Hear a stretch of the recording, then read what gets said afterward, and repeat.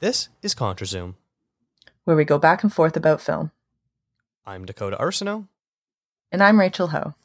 We're at the halfway point of the year, sort of, save for a few weeks. So Dakota and I wanted to do a mid-year check-in. We did something similar last year in episode 160, or 160 for layman, where we gave our best and worst picks midway through 2021. But this year we're going to keep things more positive, and we're just going to talk about our favorites from 2022 so far. So Dakota, leading up to this episode, you mentioned to me that you felt like you hadn't seen enough. Have you caught up yet? Wait, so I don't need to talk about the bubble on this episode? Are we going to talk about that? No, we are not going to talk about that. It's I still feel like I'm behind because I don't know, because I don't see every new release that comes out, especially with streaming ones where it's even easier, where, you know, Netflix, pumps out 3 new movies a week sort of thing. So I'm very picky and choosy about what I'll watch, because for the first few months of the year, I'm still catching up on last year's movies, Oscar stuff, things like that, making my year-end list, whatever I missed. And then you kind of get to that like late spring period where there's nothing good coming out, and you're just like, I'm not going to just watch a movie for the sake of watching a movie.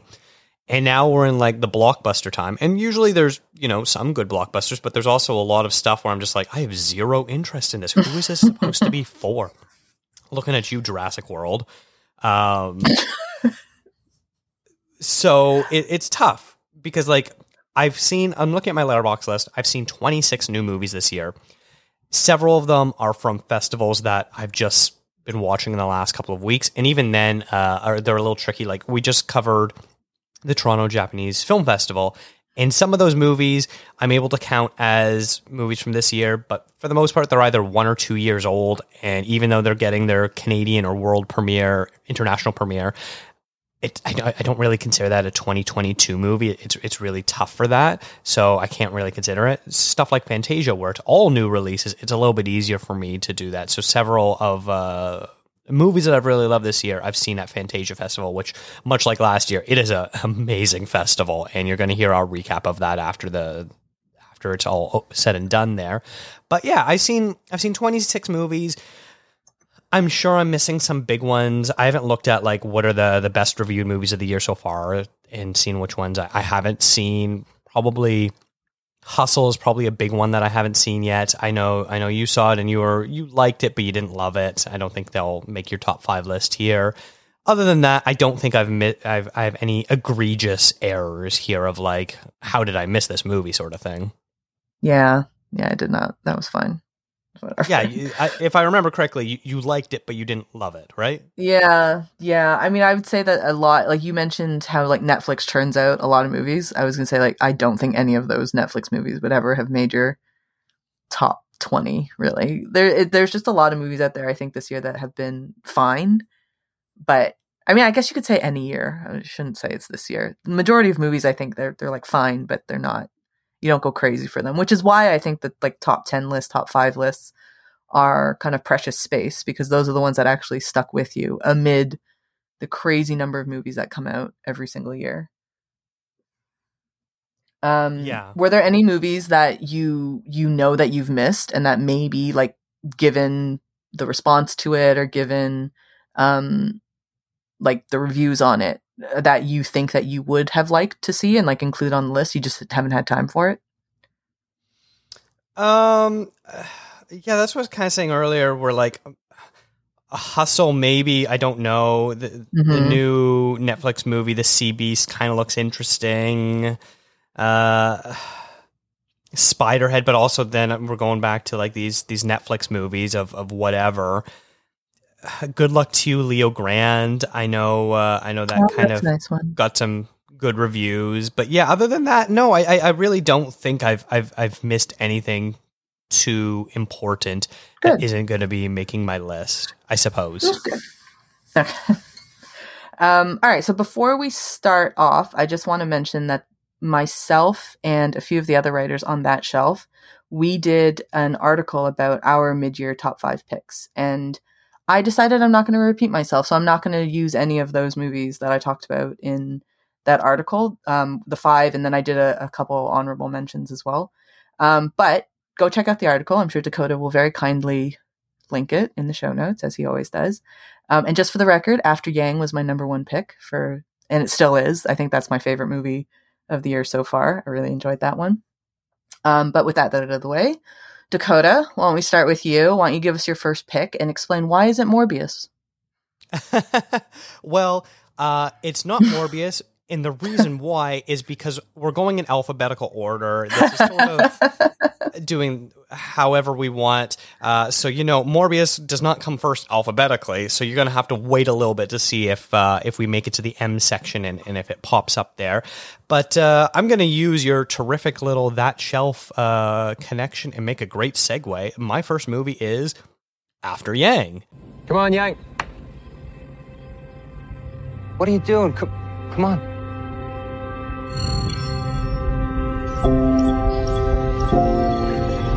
What happened to Yang? I don't know. He shut down last night. He won't restart. Has this happened before? No. If we can't get Yang fixed, we're not gonna buy another sibling for Nico. It is an interior core problem. I need your permission to break open the core.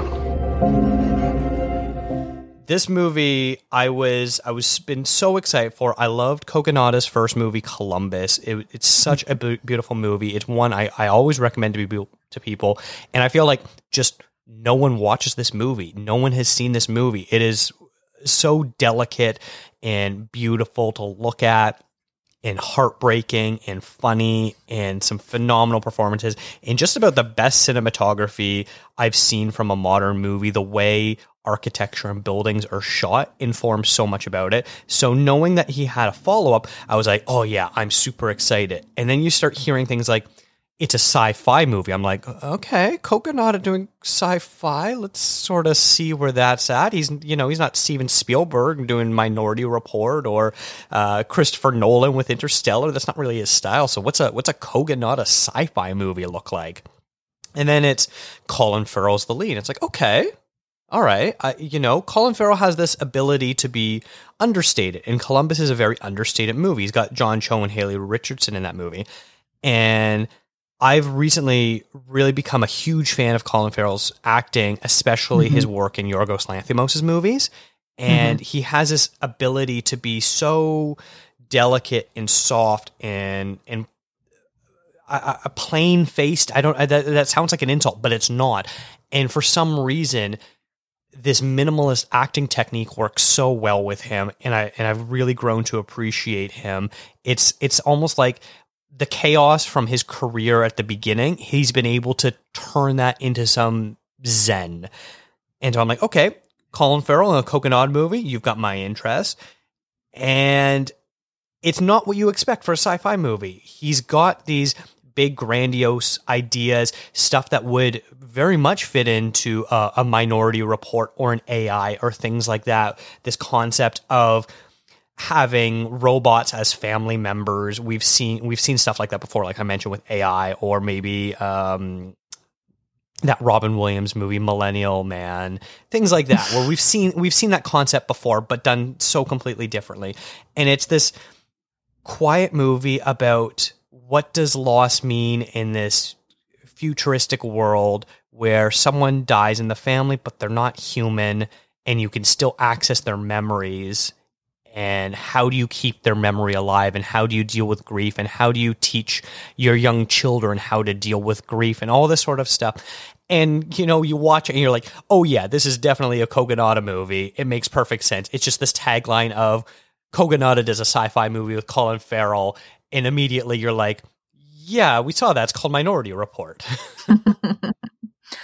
I found that movie, there was such a switch in it, because there's a point where I really thought the movie was going to go down a path of like a Minority Report kind of thing, like you were saying, where it was going to be about shop. Yeah, I thought it was going to be about, privacy and the government and they're using these robots and these AIs to get into the houses of citizens and things like that. That's what I thought the movie was going to be. And I thought it was going to be like Colin Farrell running down the street with flash drives, like that's kind of what I pictured. Mm-hmm. After that moment in the shop, because I actually didn't know much about the film going into it other than Colin Farrell, Kogonada, like that's all I knew, and sci-fi. I think those were the three things that I knew about it. But then the movie just kind of turns into this, like you just so perfectly said, just like it's a really quiet, meditative film. And the thing I took the most away from it was like I like that idea of, what memories do we choose to keep? Like what it was important enough to us to, or for in that film specifically, like an AI to say this was a moment worth capturing in my memory bank. Yes. And it was never big moments, right? Like they were always quiet moments or just really simple everyday things. And that this non-human thinks this is something worth it. And it just, I don't know. I love After Yang. And I think it's going to take a lot to beat that off of kind of the number one spot for me, like looking ahead to the top 10 of the year. Who knows? I mean, like the second half of the year is usually when the bigger films come out, but yeah, I absolutely love that movie too. It's incredible. Yeah. And I think this movie has some very interesting things, like you were just saying, the concept of what is a memorable memory, I think is sort of one of the keys to this movie, because if you're writing a script, you're trying to write a big Hollywood movie, and you're like, okay, robot remembers things, and it's, the birth of a child, it's the wedding, it's, whatever you assume are the biggest moments in life. But it's not that. You think about some of your fondest memories with family or friends or other loved ones, and it's the little things. There's this family photo that he's taking, and he's putting this old analog camera on a tripod. This takes place in the future, so that's why I'm saying old analog. And the family's all standing there in the frame, and he's focusing, taking his time, winds the camera up, puts the timer on, and they're like, "Hey, come get in the photo." And it's just this moment of pause of, this is happiness. This is something I want to remember. And you almost see him. It's funny because we get to replay his memory banks and see which is memories. And you see him stand up, and it's almost like you see him instinctively like pressing record in his head of like, this is what I want to remember. And we all have done that in our lives of, this is a good memory. I want to remember this feeling. It reminds me of, I mean, in a much less sophisticated way, but there's a Friends episode with Alec Baldwin when he keeps taking, I can't remember what phrase he uses in the episode now, but he basically is like, he's like, click. Like he just think like, I just like took a picture from picture? Yeah, I think, was that what he said? Okay, I just remember he just like, click. And it was very funny in the time because Alec Baldwin at that moment was very funny. Yeah. Today is a bit different, but like back then he was a real jokester. It was real great. I love After Yang. That's excellent pick. And I'm glad that you liked it so much too. Like there's always a thing that after I watch a movie, and if I really enjoy it, I really have my fingers crossed that you like it too. So I'm always like, I really hope Dakota likes this one. Yeah. Otherwise we're going to have a problem. And luckily I feel like we've been in sync. I feel like the last few times that I've really liked something. Yeah, absolutely. And like watching this, is this not like a complete Dakota movie though? It is. Yeah, it is. And I would say like I'd say it's both of our movies perfectly, but maybe even for different reasons and in a weird way. Like, but it's such a good movie. And I really, like you said it right at the top, with nobody is watching this. And I don't know if it came out at a bit of a odd time because, so it played at Sundance first, which is where I saw it.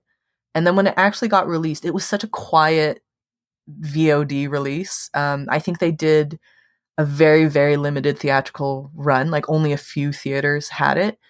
And like in Toronto, for example, I think it played at the Review Cinema, which is just a very small independent chain. So Movieplex. What is it called? Cineplex. Cineplex, and like even TIFF Lightbox, I don't think was playing it at the time. And I think the reason for that was because Everything Everywhere All at Once was going on. So that they came out around the same time. And A24 is not the greatest at marketing sometimes. And obviously Everything Everywhere All at Once did so well. And I love that movie too, don't get me wrong. But it kind of overshadowed After Yang, which I think is such a shame because After Yang is such a great, great movie. And I wish more people would watch it. And I hope maybe as the year goes on, maybe it'll pick up some more steam. I'm not sure. Have you seen Columbus before? I don't remember. I have. Yeah, Okay. I have. Yeah. And It was do you great. like And that one a lot too? I loved it. I really, really loved it. I think the reason I watched it, I didn't know who Kogonada was at the time. I watched it because of John Cho. And I just thought, John Cho's in a movie. That's cool. So I went to go watch it. And it's beautiful. Like it's got the same, that the word delicate you used. I really like that word to describe these movies. Like I think it's just very delicate. And there's a nice beauty to that. And Kogonada actually, he directed a few episodes of a TV show on Apple called Pachinko. Have you caught up with that? No, I haven't, but I know he did the work on that. Him and Justin Chon, who did Blue Bayou, and that series is amazing too. Like Kogonada is amazing. I would now after when I went to watch Columbus, it was because of John Cho. But now whenever I see something with Kogonada in it, I'm down for the cause to watch his stuff because he's incredible. He hasn't missed yet, I don't think, for me anyways. No, he's 2 for 2. One last moment I kind of want to point out is, despite this being such a, delicate movie about grief and memory and all this sort of stuff, there's this fantastic scene where Yang, the robot, asks Colin Farrell about why he loves tea. And so it's a very interesting one. And as a tea lover myself, Rachel, I don't know if you know this. Colin Farrell is talking about, because he's a tea merchant, and he's talking about what he likes, and he's trying to put into words of why he's dedicated himself to a career in tea. And then he does this Werner Herzog impression from a documentary he saw about tea. And it is just about the most absurd thing, but it's so good. There's this part in the film. It's a great part where the man is explaining to his German friend why it's so difficult for him to describe the taste of tea. He says there's no language for it. There are no words to adequately express the mysterious nature of tea. And his German friend, who's just standing right beside him with a cup of tea, says, yes, but I imagine things like you are walking through a forest and there are leaves on the ground and it just had rained and the rain has stopped and it's damp and you walk and somehow that is all in this tea. Colin Farrell, I think, is oddly one of such an underrated actor. And I think he kind of fits into the same category as Jude Law for me, where I feel like their tabloid antics really displaced any goodwill they had for their acting. And now that they're older and a lot more calm and, not really in the papers as much anymore, I think now people can appreciate them more a little bit without any kind of outside influence, which is a bit of a shame almost, because I feel like both of them have always been really great. And Colin Farrell, his comedic ability has always been amazing, but he never really chooses too much comedy. Yeah. Like In Bruges was probably the one where people went, oh, he's actually really funny, but he's great. And I love it too when he uses his Irish accent, because you don't see that too often from him. So I love when you just kind of hear him speak and just kind of be who he is. I enjoy that. He's got such a great accent. It is. It's a really lovely, I think it's a bit pared down now, obviously, over the years, because I don't know if he lives in Ireland anymore, but it's a really nice, just Dublin kind of accent. And I was watching not too long ago, what was that movie? Intermission. And he's and Cillian Murphy too is in it. It's a very young Colin Farrell, very young Cillian Murphy. It's an Irish movie. And it's not just the two of them. It's every big Irish actor is in it. And you can hear both of their accents are so thick. Colin Farrell's Dublin accent's super thick. Cillian Murphy's Cork accent's really thick. It's great. If you haven't watched that movie, go watch it. It's amazing. Yeah, I've not. It's excellent. So I assume, is After Yang on your list? Was that your first movie, or are we still talking about my first movie? We're still talking about your first movie, because I'm not. Yeah, I decided not to include any of mine, but so I'm going kind of completely on the other end of the spectrum. You went from kind of a smaller indie quiet film, and my first pick is Ambulance. That's my brother, Will. I could use some help. My wife needs this surgery. This is real life. How's that right? You put your life down on the line for this country, you leave your family, your home. How much do you need? 231. How about more? 32 million. I need an extra man. I came to you for a loan. Look, have I ever gotten you anything that I couldn't get you out of? It's time for you to do something for your family. Which is from Michael Bay. It's The Return of Michael Bay. It's starring Jake Gyllenhaal and Yahya Abdul-Mateen II. I wasn't expecting this to be on any of my lists going after when I went into the theater to watch it. It is just the most ridiculously fun movie to watch. And it's Michael Bay in that there's explosions, but not really big explosions. That was probably my biggest critique of the movie was there's not enough explosions because it's a Michael Bay movie and everything should be blowing up and there should be massive plumes of smoke and just fire everywhere because it's Michael Bay. But what he did do though was so it's set in LA, obviously the movie's set in LA. And the camera work that he does, he's just like whipping around buildings and like soaring down them. And it's incredible. And I looked it up and Michael Bay hired these like YouTubers that he saw who are drone operators to do the camera work for him, to do the drone work for him in this movie. So those two, like they're like kind of young people were just like having the time of their lives using a drone and then just having Michael Bay tell them like, do whatever you want basically. And it's an incredible, incredible ride. I watched it in theaters and I had so much fun with it because the script is so cheesy and it's so cornball, but it kind of feels like Michael Bay is just leaning into that side of things. Like not to say he knows he's a joke, because it's not a joke, but it's like he leans into his stereotype and he just does it. Like he turns it up to 11 and it is so fun. And Jake Gyllenhaal, known for being a bit more serious and a bit more, I think of him with like a deep timbre almost. He is just chewing up all the scenery in this one. And you can tell how much fun he's having just being off his face throughout, like being like a menace in this movie. I think for me, it was I think it was the first kind of what I would consider the big blockbuster of the year, like kind of leading into the summer blockbusters. Mm-hmm. And I just thought it was an immense amount of fun. And I hadn't had that much fun in a movie theater, I think, to that point for a number of years because of COVID, obviously. But I really enjoyed it. Did you get to watch this one? I never asked you if you did. No, I have not seen it. This is a type of movie that falls more into the Rachel category than yeah. It does. There's nothing redeeming for it for you, but it's really fun. It's a really great movie. Yeah, it was one where I saw the first trailer. I'm just like, oh, another Michael Bay movie. What? Like, yeah. Obviously, his camera work is always very interesting. He does film explosions and car chases and action stuff very interestingly. Sometimes for better, sometimes for worse, but always interestingly. It's so and extra. It came out. Yeah, and it came out, and people were like, this movie, isn't so bad, but it's almost like you're grading on a curve of Michael Bay-ness of, is this The Rock and Pain and Glory, or is this, Transformers 2 sort of thing? And so it's like, how do you grade Michael Bay when you know what his style is and you know what to expect? And it's like, okay, so I know I have to go into this movie, I have to turn my brain off, I have to be wowed by the explosions and the action. And the plot just has to be coherent enough that I don't go, but what about this plot hole at the end?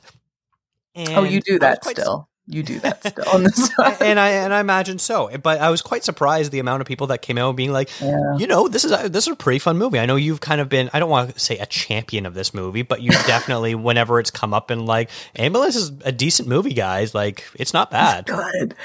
I think it's also the timing as well. Like I said, it was after COVID. I think I would consider this kind of the first real summer blockbuster, taking away the Marvel movies, because I don't even know if I would consider Marvel movies specifically summer blockbuster, just because they release them throughout the whole year. Whereas like their Michael Bay movies to me is like those are summer movies. And I think it's just kind of a nice timing of audiences were looking because they were allowed out again and you could go into movie theaters and you just kind of wanted something fun and stupid to watch that wasn't too serious, that didn't remind you of what was going on outside of the movie theater. And then couple that with the fact that I'm sure for the actors, like for Jake Gyllenhaal, Yahya Abdul-Mateen II, Michael Bay too, and like Isa Gonzalez, she's in it as well. It's like they were also cooped up for a time as well, and not able to work and not able. So this kind of just felt like this giant release for everybody of just nonsense, popcorn fun. It's just nonsense. Like there's nothing to it. There's nothing to think about. There's no deep thought. Nothing like After Yang. It's just fun though. Like it's absolutely nothing like After Yang, but it's an incredible ride to watch, and especially watching it in a movie theater. It's just fun. Like it was just a really, really fun movie. And I don't know if it'll end up on like my top 10 towards the end of the year, but now that, because I decided not to include any of the actual 5 that I picked before, I was very happy that I was able to include Ambulance, because I really do enjoy the movie. Nice. Okay, well, let's go to my second pick. And, let's just keep the Colin Farrell train rolling. And The Batman is my number 2. I was super excited for this one. I've loved Matt Reeves' past few films, his new Planet of the Apes, not trilogy because he only did the last 2, not the first one.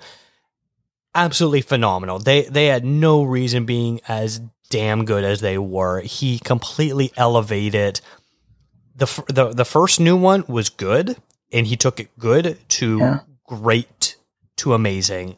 Like I've never seen a trilogy go on I'm using this word again, upward trajectory in such a way before, and it was just incredible what he did there with those 2 films. So him directing the Batman movie was, I think, a fantastic choice.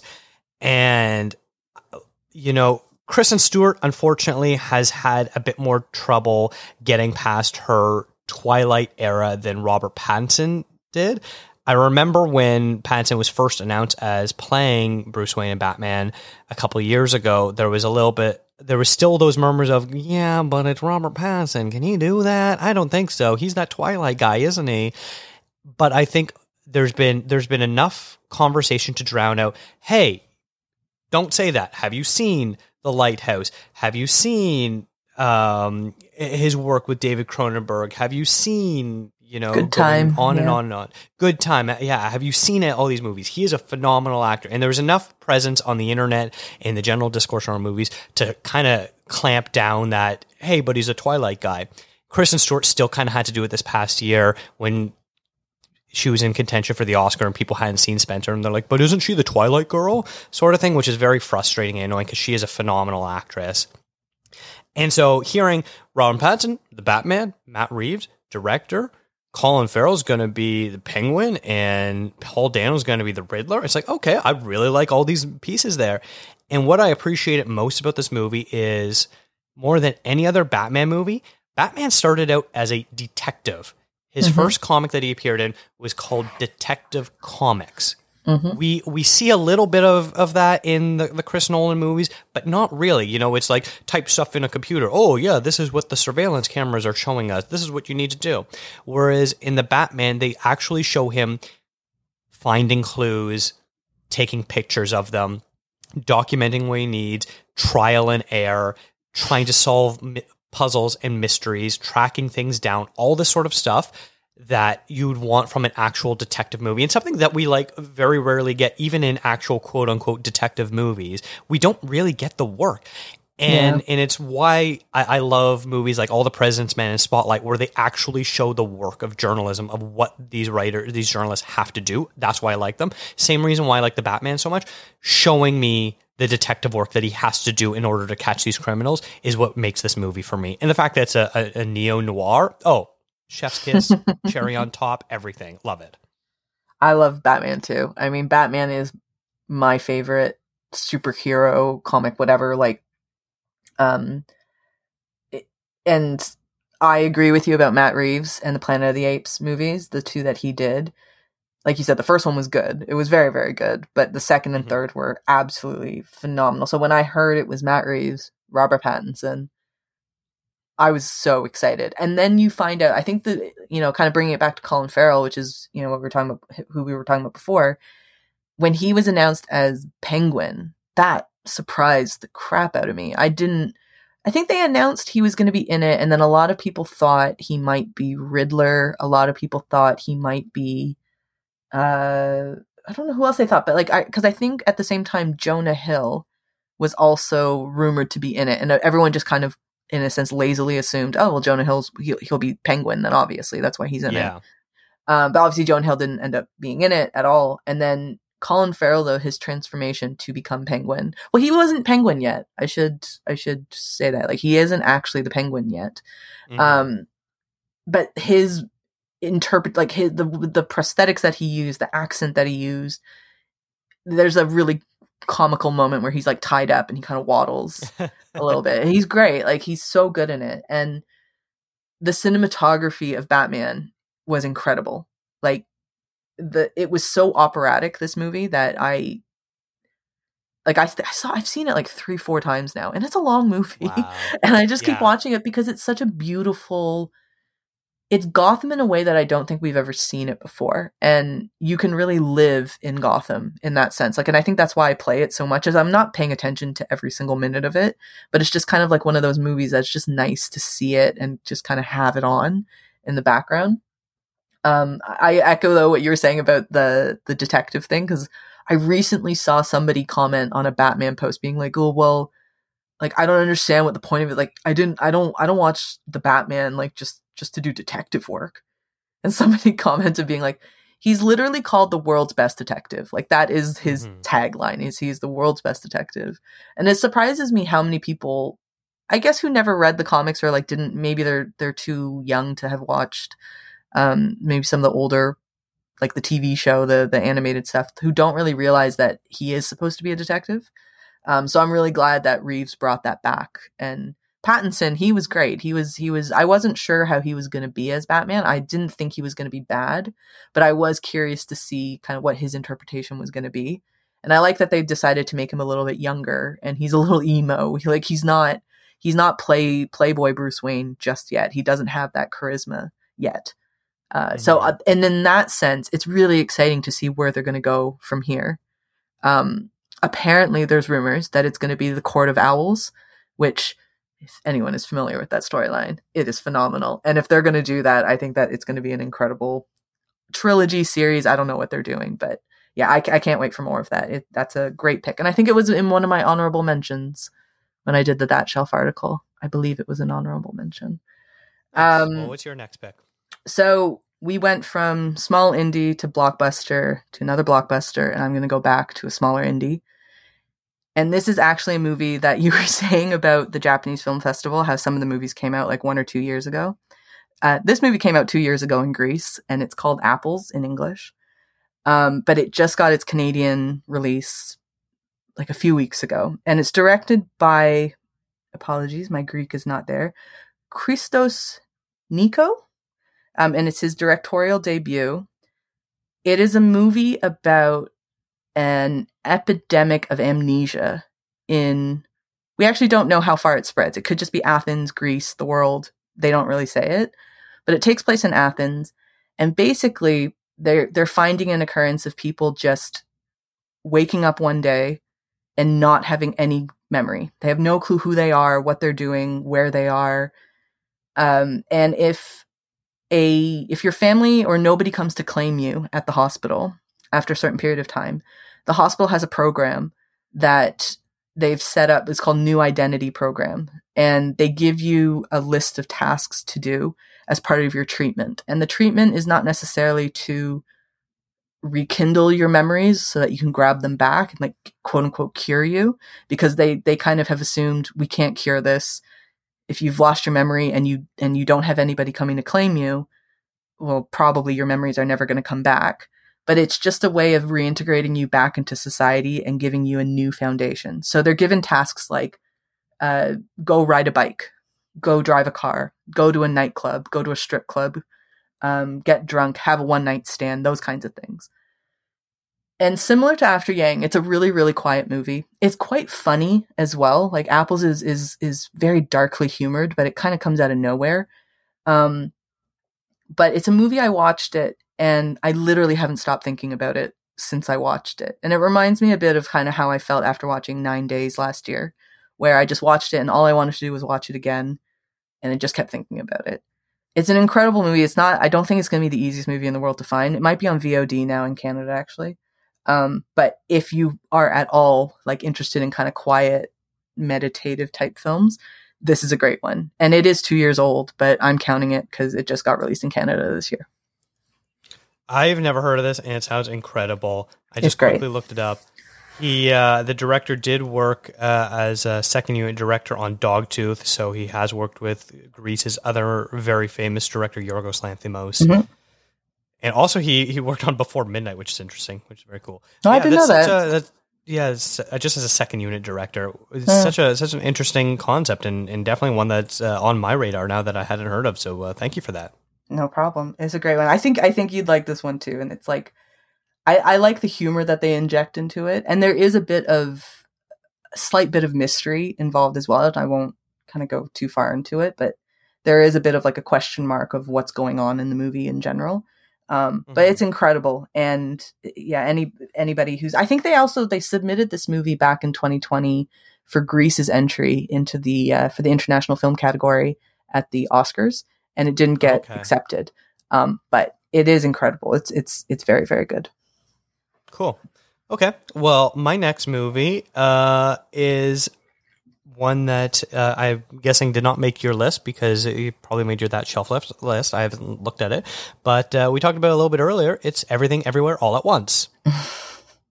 It did make my That Shelf list. Yes, it did. There we go. I'm not surprised. This seems to be the movie of the year so far. One that if you're a cinephile, you are lining up to go see this one right away.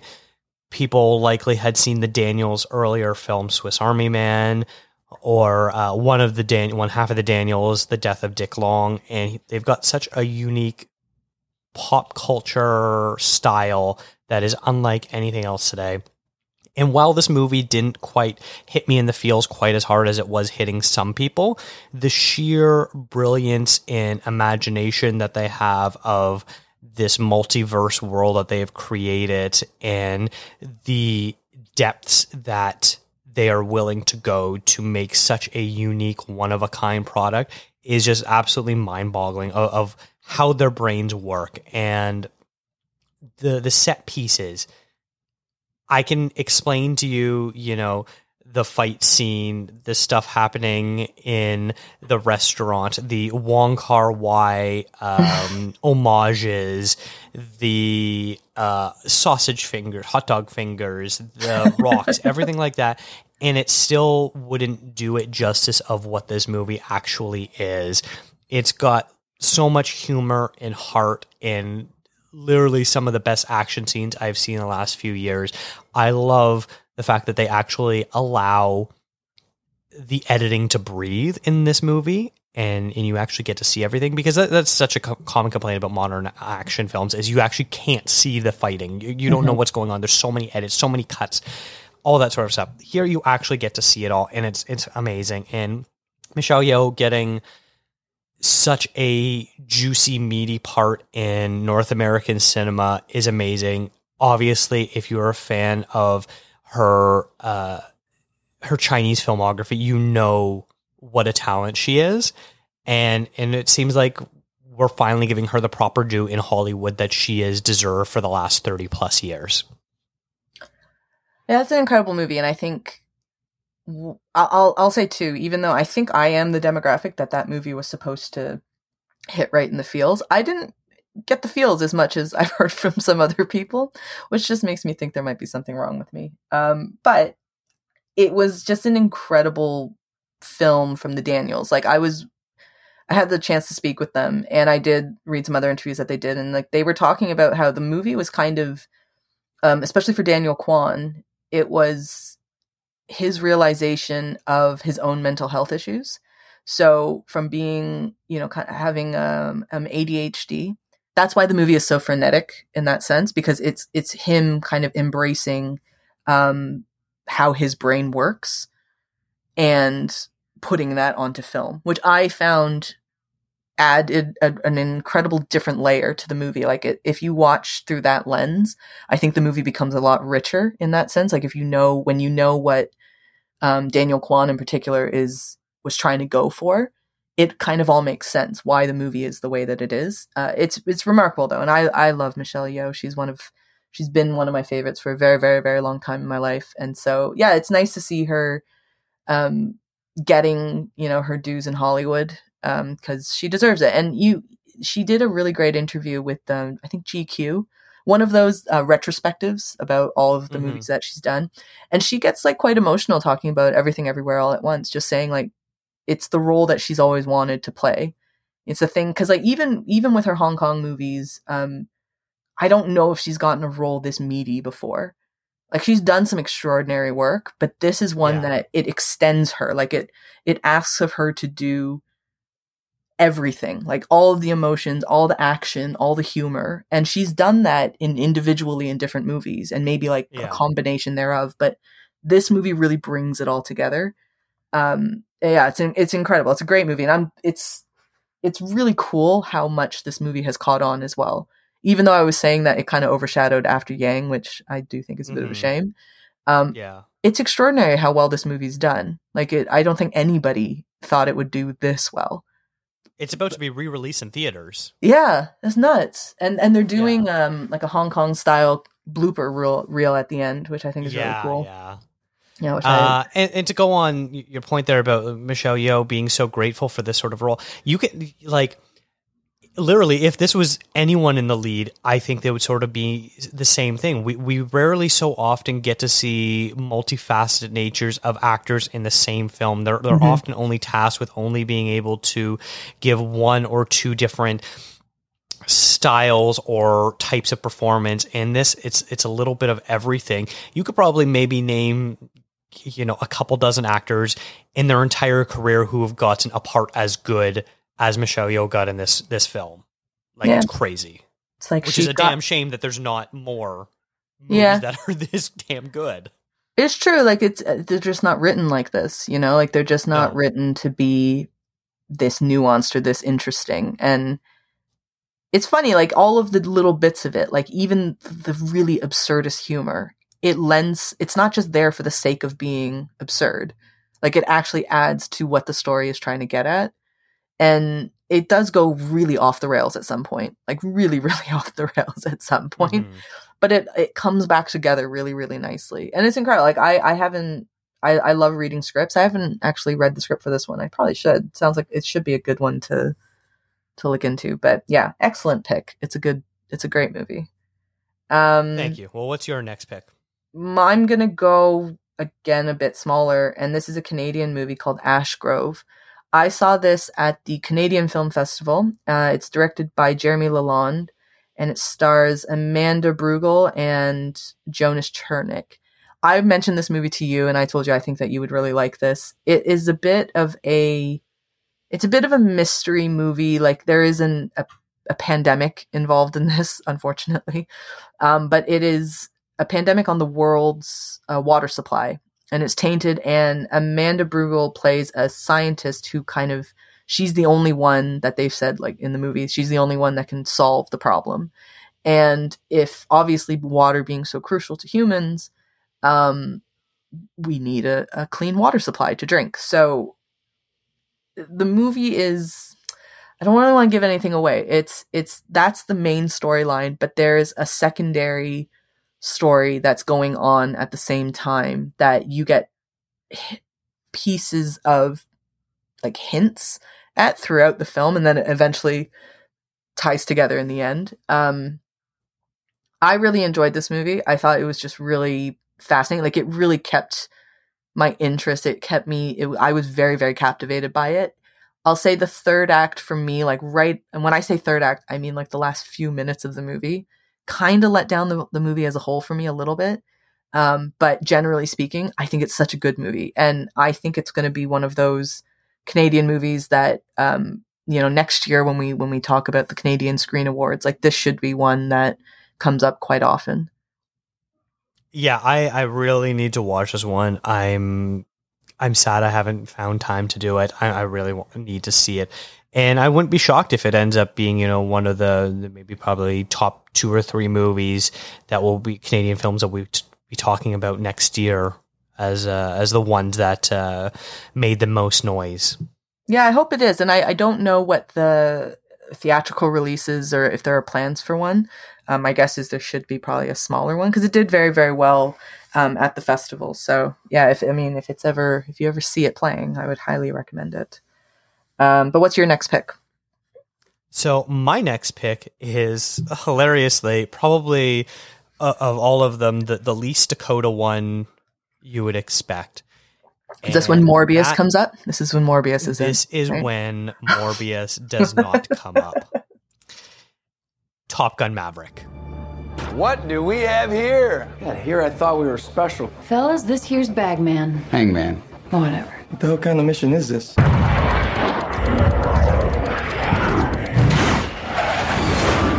Everyone here is the best there is. Who the hell are they going to get to teach us?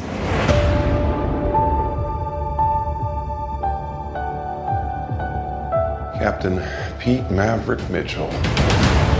Let me be perfectly blunt. You are not my first choice. You are here at the request of Admiral Kazansky, a.k.a. Iceman. He seems to think that you have something left to offer the Navy. What that is, I can't imagine. Nice. You know what? So you say that, I actually kind of thought if I had to guess which movies were going to be in your top 5, I would have put Maverick in there. Yeah, a little bit of a story time. I had never seen the original Top Gun. Had no interest in it, didn't really care. Top Gun Maverick was coming out, no interest, zero care. I don't even think I watched a trailer in the 2+ years that they've been trying to release this movie. Didn't care at all. No interest whatsoever. And then this movie came out, and before it came out, when critic screams were happening, and critics were like, "Wow, this movie is really, really good. Way better than it has any business being." I'm just like, "All right, yeah, cool, sure. I'm sure it's good." A lot of people have a real fondness for the original Top Gun. I have no interest in it, so I'm sure if you're a fan of that, you'd probably like this. Great, good for you. And then it comes out, and audiences are like, "Holy crap, this is way better than the original. I can't believe this. This is insane." I'm just like, okay, well, that's interesting. And so one day, Steph and I were talking, and somehow it comes up. And I was like, I kind of have a bit of a inkling that I wouldn't mind watching this maybe. And she's like, you know what? I was going to say the same thing. I kind of want to see it too. I was like, okay, well, do you want to go see it like tomorrow or something? She's like, yeah, let's do that. I'm like, all right, well, I've never seen the first one, so let's just watch the first one right now. We put it on. First Top Gun, it's fine. It's interesting. It's whatever. It's very 80s. It's very cheesy. It's good enough. Can I ask, had Steph seen it? Had Steph seen the original? Yes. Okay. Yes. I think she liked it, but didn't have any sort of reverence to it, like a lot of people have. I cannot believe how damn good this movie is. And I realized afterwards that I should not be shocked, considering Tom Cruise's films the last, I don't want to say full decade, but just under a decade. I think he has really tried to cement himself as the greatest action star ever, with no hyperbole. I think that is his goal, the greatest action star ever, while also having the greatest action movies ever. And they are two different things. And I think he is trying to do both, and he is succeeding. The last couple of Mission Impossible movies have really cemented how much he gives a damn about the craft of movie making. And it's not just about the explosions or the punching or, the stunts or whatever. It's about that. But the movie has to be good. It has to make sense. It has to feature strong, compelling characters. It has to have antagonists that make sense. It has to have camera work that actually makes you go, wow. Not just like, oh, hey, Tom Cruise climbed a building. Yeah, well, we're going to make that the literally best looking thing you have ever seen before, because they could have just done that with a helicopter, whatever, is fine. No, when he hangs on a plane, when he climbs up a building, when he's diving in a deep pool, it's going to be the greatest looking thing you've ever seen. And the fact that they did that with this, looking back, I'm just like, what an idiot. How could I have not expected? And it actually kind of all worked out in favor for me, because I had never seen any of the trailers. Like I literally did not watch any Top Gun Maverick trailers. I watched it the day after watching the first one. I was surprised by everything. I didn't know that Miles Teller was supposed to be Goose's son. That was a surprise to me. I didn't know who was going to be back in it. I didn't know the connections that was all going to be. all of it. It was amazing. I loved it. I really love this movie too. I was very excited. This was another one that I was really excited for you to watch, and I hope that you would like. And I had a bit of on my side of like, he might not like it because I don't know. It's your thing. But then when you said you didn't like the original Top Gun, I was kind of like, yeah, I get it, because I think I'm very indifferent to the original Top Gun, to be honest. I don't have a massive love for it, but I don't think it's terrible either. I think people they hold a lot of nostalgia for that movie. For various reasons. Like, it was kind of a cultural touchstone for a time. But what you said about Tom Cruise, like wanting to be that guy, like, and really wanting to cement his legacy, and he's been doing it too. Like, that's one thing, is you could talk all you want, or, you know, have that ambition as much as you want, but like the fact that he's actually doing it is insanely impressive. And then add on his age to the fact, like, he's not 20, 30 years old. Like, he's an older gentleman at this point, and he's still doing it. Like, and he's doing it better than I'm gonna bring up a movie recently released, The Gray Man. Have you had a chance to see that one yet? No, zero interest. I only watched it because Chris Evans and Ryan Gosling are in it, if I'm completely honest. I was like, yeah, the Breaker High guy's in it, it's gonna be cool. When you watch that movie, it's like you have a very deep appreciation for what Tom Cruise does for action film, because in that movie, they have a very, very Mission Impossible Tom Cruise style stunt where they jump off a plane. And I can't remember which mission it is that he does that now. I think it's in, I want to say shoot, which one is it? Do you know which one I'm talking about? The one that they do the big plane jump and the cameraman jumps off with him. Like, there's a really cool behind the scenes. Yeah. So that's basically what they were. Those, like, crazy suits. Yes, it's so cool, right? And like, and you know it's Tom Cruise, and the way that they film it, they only can do it that way because Cruise is a bit insane and saying like, I'm gonna do this. Like, we're gonna jump off this plane. It's gonna be crazy. It's gonna be great.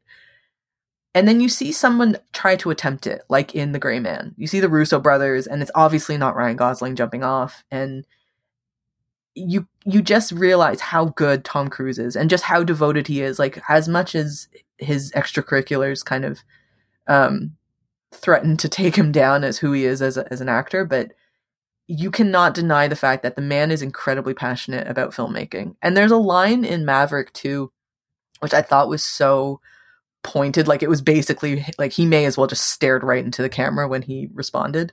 But I think it was with Ed Harris, or maybe it was with John Hamm. I can't remember, one of those two characters. And they basically said like, you're a dying breed, Maverick. Mm-hmm. Like, you know, and then he goes, not today, like, not today. And you could just see him like saying, yeah, we know the movie industry is trying to push me out. Like, I know that I'm aging out of these types of things, but I'm still here and I'm still going to do this. And I respect the hell out of him for it. I really do. Like, he's a phenomenal actor as well. And there was a time that he was doing a lot of Oscar baity type of movies. Like, that would be in like the late 90s. And never really got the critical side of that, like the awards side of things. And I kind of feel like he just said, okay, fine. Like, I'm just going to be the best action star. And then when my body won't let me do this anymore, I kind of feel like we're going to see him go back to doing those more dramatic roles. But I think Tom Cruise is kind of very surprisingly, if you are around the same age as Dakota and I, it's like we grew up in a time where Tom Cruise was a bit iffy at one point. He has aged remarkably well, like not just in terms of his face or his body or whatever, but just in terms of who he is and what he means to the film industry. He's aged very, very well. And I completely agree with you. Maverick is, I think, one of the better films that's come out this year. Absolutely. Well, what is your next pick? I'm going to go for it's a bit of a smaller movie. I think Ambulance, I set it off as saying I'm doing all blockbusters, but I just realized it's not. The next one is a movie by Cooper Raiff called Cha-Cha Real Smooth. I can't believe college is over. You have a job now, or? We're not allowed to talk about jobs at the bat mitzvah party. So you either don't have a job or you have a bad job. How much does a party starter get paid, I wonder? I have a bad job, yeah. Honey, I'm not just saying this because I'm your mother, but I feel like you're way ahead of the game. It is a terrible title, in my opinion, for a movie. But it's a movie with Cooper Raiff and Dakota Johnson. I didn't really have any expectation going into it. It is a very coming-of-age story. It is a bit rom-com-y. It's a smaller film. It's a quieter movie. It's set in Long Island. It is about a younger guy, Cooper Raiff, who's just graduated from college and not quite sure what he's doing, where he's going, kind of that very typical role. But then, to me, what makes the movie really interesting is that there's kind of a double layer of coming of age. Dakota Johnson plays a 30-something woman who has a child and is getting married. She's engaged and all that stuff. So, but she's dealing with a lot of her own personal issues. So it kind of feels like an overlap of two coming-of-age films in two different decades of people's lives. It's a really, really well done movie. It's very sweet. It's very funny as well. There's a lot of great humor in it. And I think it caught on. Like, I think it did pretty well. Like, I know Thomas was really big on it. I think out of Sundance, he really enjoyed it. And yeah, it deserved all that hype, I think, out of Sundance. It's a truly incredible movie. Yeah, it's one I liked. I didn't love. I maybe my expectations were too high. I haven't seen Cooper Raiff's first movie, Shithouse. I really want to. And friend of the show, Thomas Stoneham Judge, was super high on this movie, and like he saw a super early screening of it.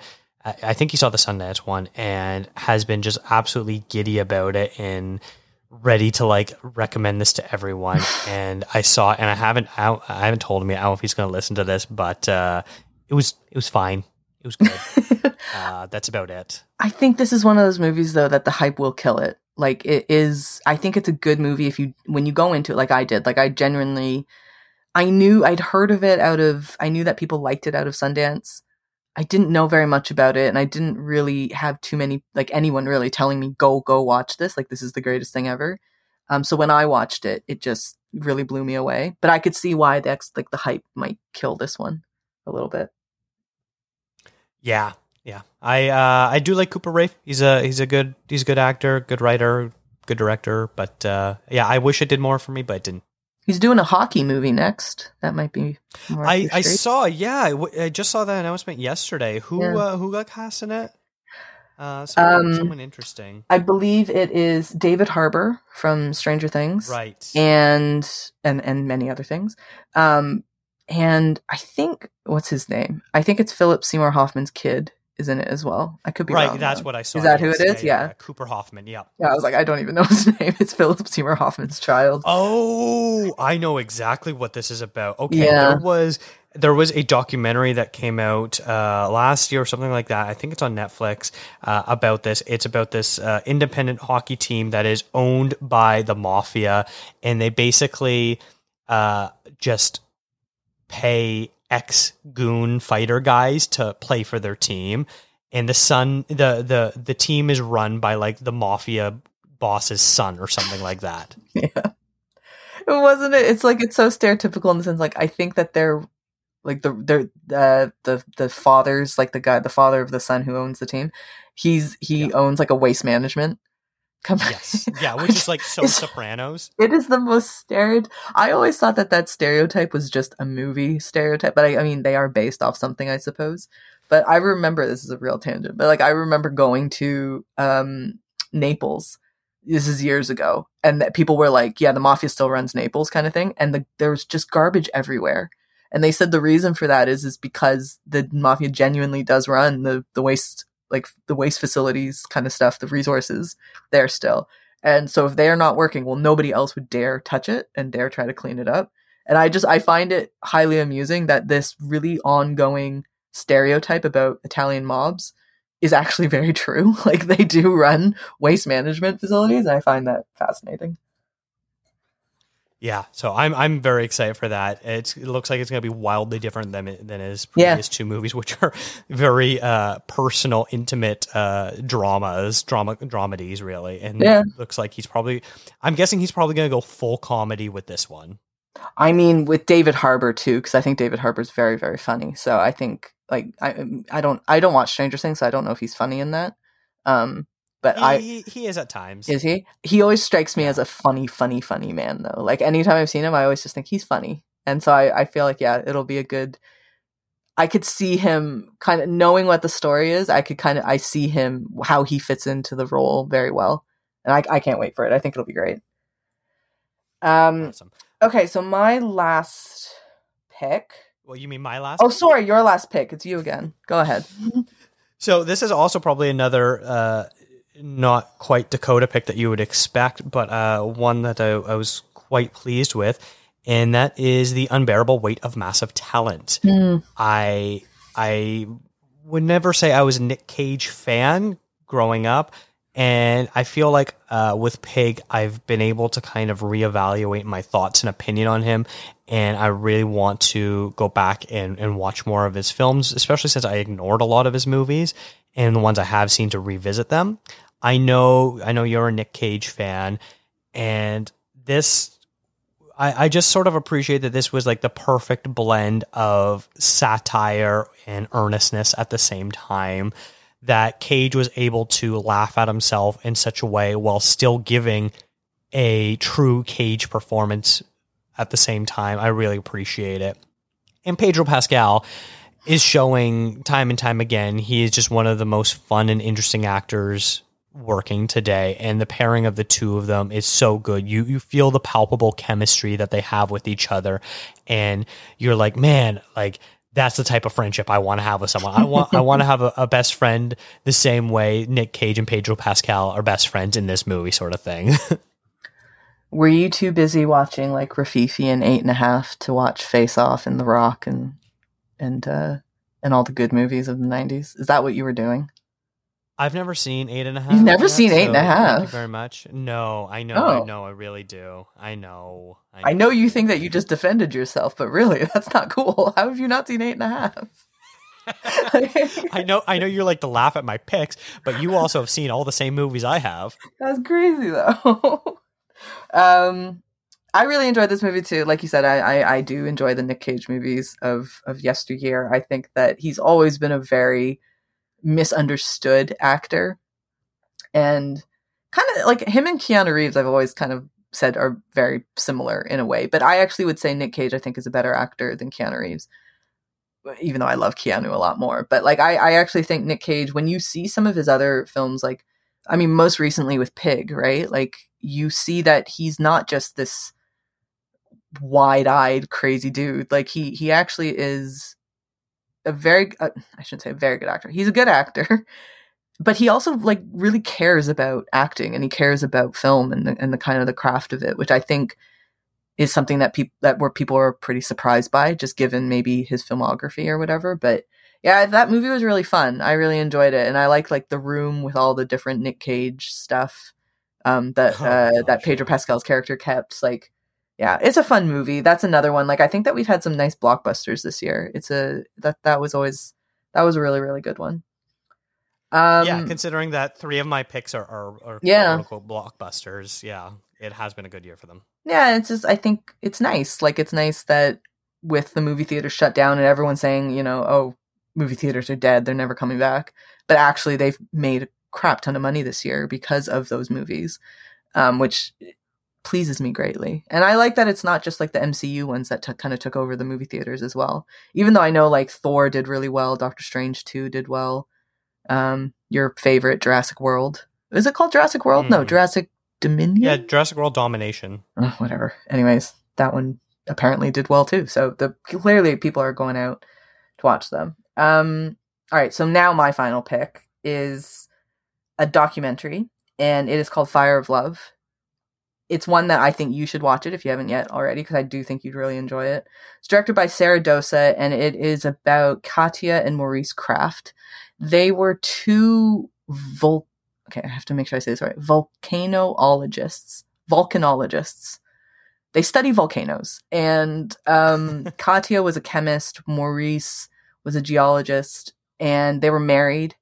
They're French. They were very, very famous in their time. They were very well known for taking just incredible footage of volcanoes and going like within feet of lava pits and right at the base of active volcanoes. And it's because of them there's a lot more knowledge. I think they touch on it towards the end of the film about you can't stop a volcano. You can never actually predict when a volcano is going to explode.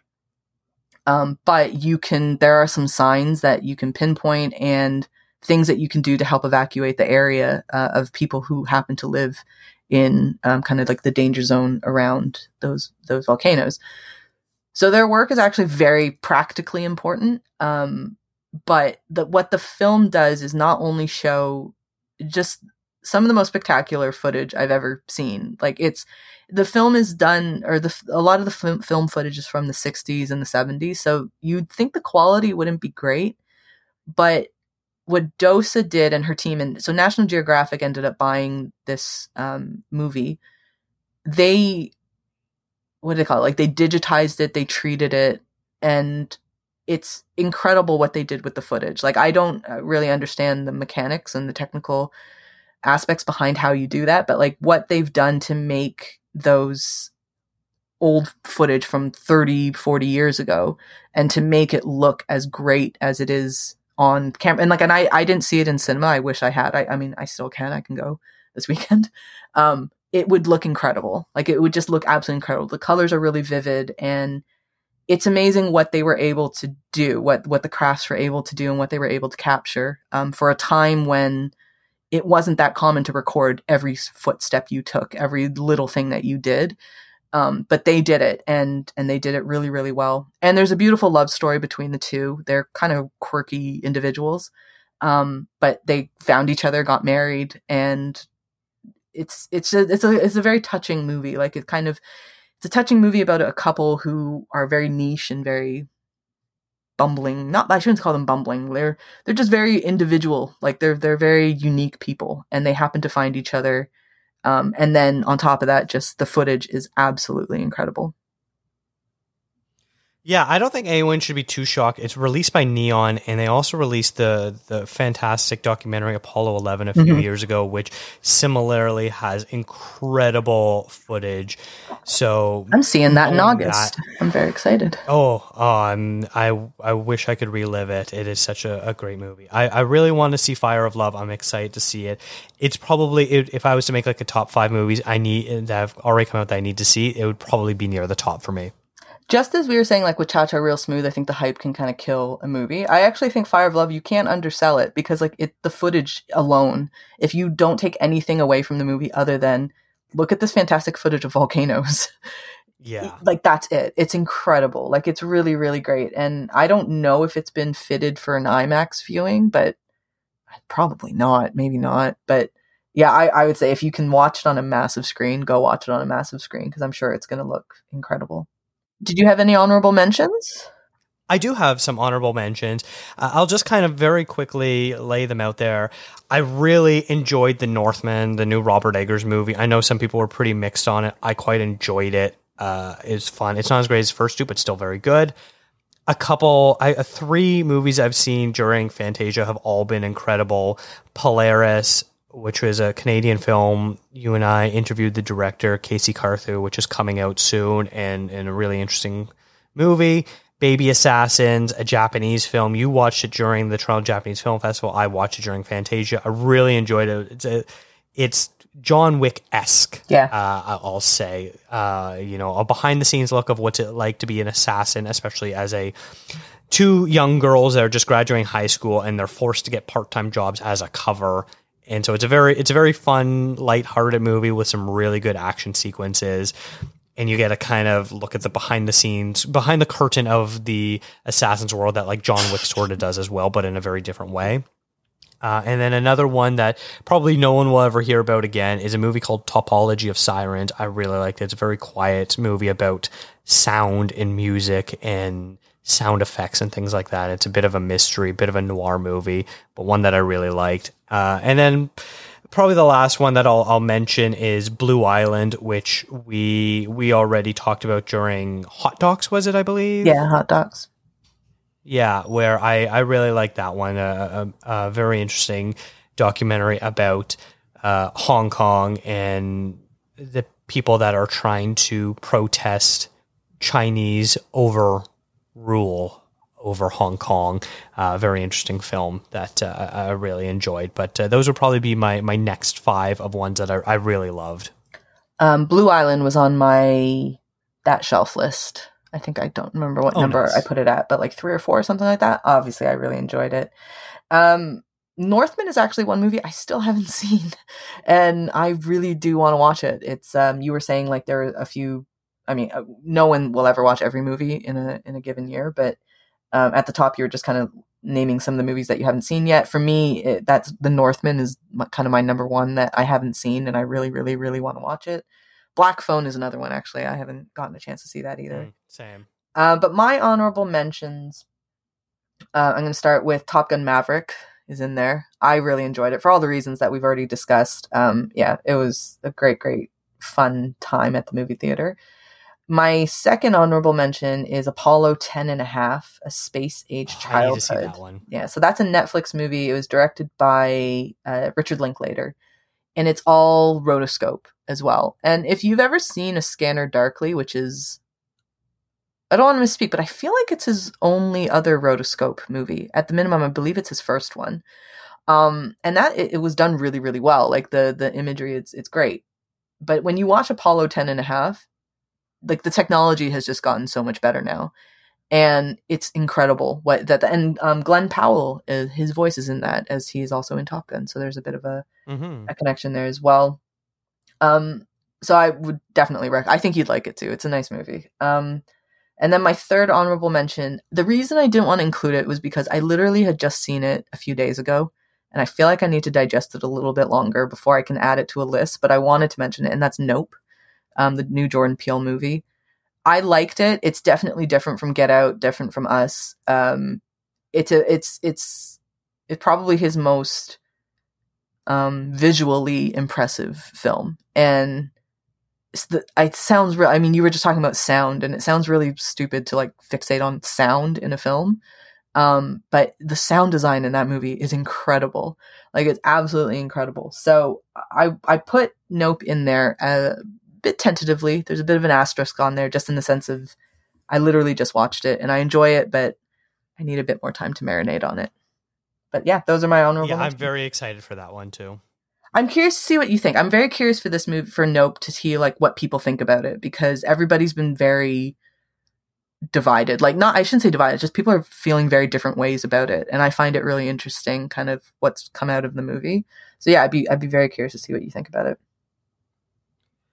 Yeah, I'm in a film chat group on Twitter, and a few of them were seeing Nope recently, and it's interesting watching them kind of argue back and forth. One of the guys in it, Todd, he is ready to fight anyone. His comment was straps on boxing gloves when one of the guys was like, I have thoughts on this movie. I honestly can see both sides of it. Like, I can see why people kind of go into it and go like, what the hell was that? Like, what did we just watch? But then, like, to be completely honest, the other side of it, of people saying this is, the greatest thing this year, I'm like, it's not that great. It's good. It's a very, very good movie, mind you. And there are some scenes in it, like some individual bits in it, that I think are some of the most anxiety inducing scenes I have seen in a very, very long time. Like, it's crazy. Awesome. Well, Rachel, where can people find you in your work? As always, it is rachelkh.com, and you can find me on Twitter at _rachelkh. Awesome. And you can follow this show on Instagram, Twitter, and Facebook at ContraZoomPod. Let us know what your favorite movies of the year are so far by sending an email to ContraZoomPod@gmail.com. Thank you to Eric and Kevin Smale for the theme music, and to Stephanie Pryor for the logo design. If you like to listen to podcasts on YouTube, we do post all episodes there as well. Thanks for checking us out.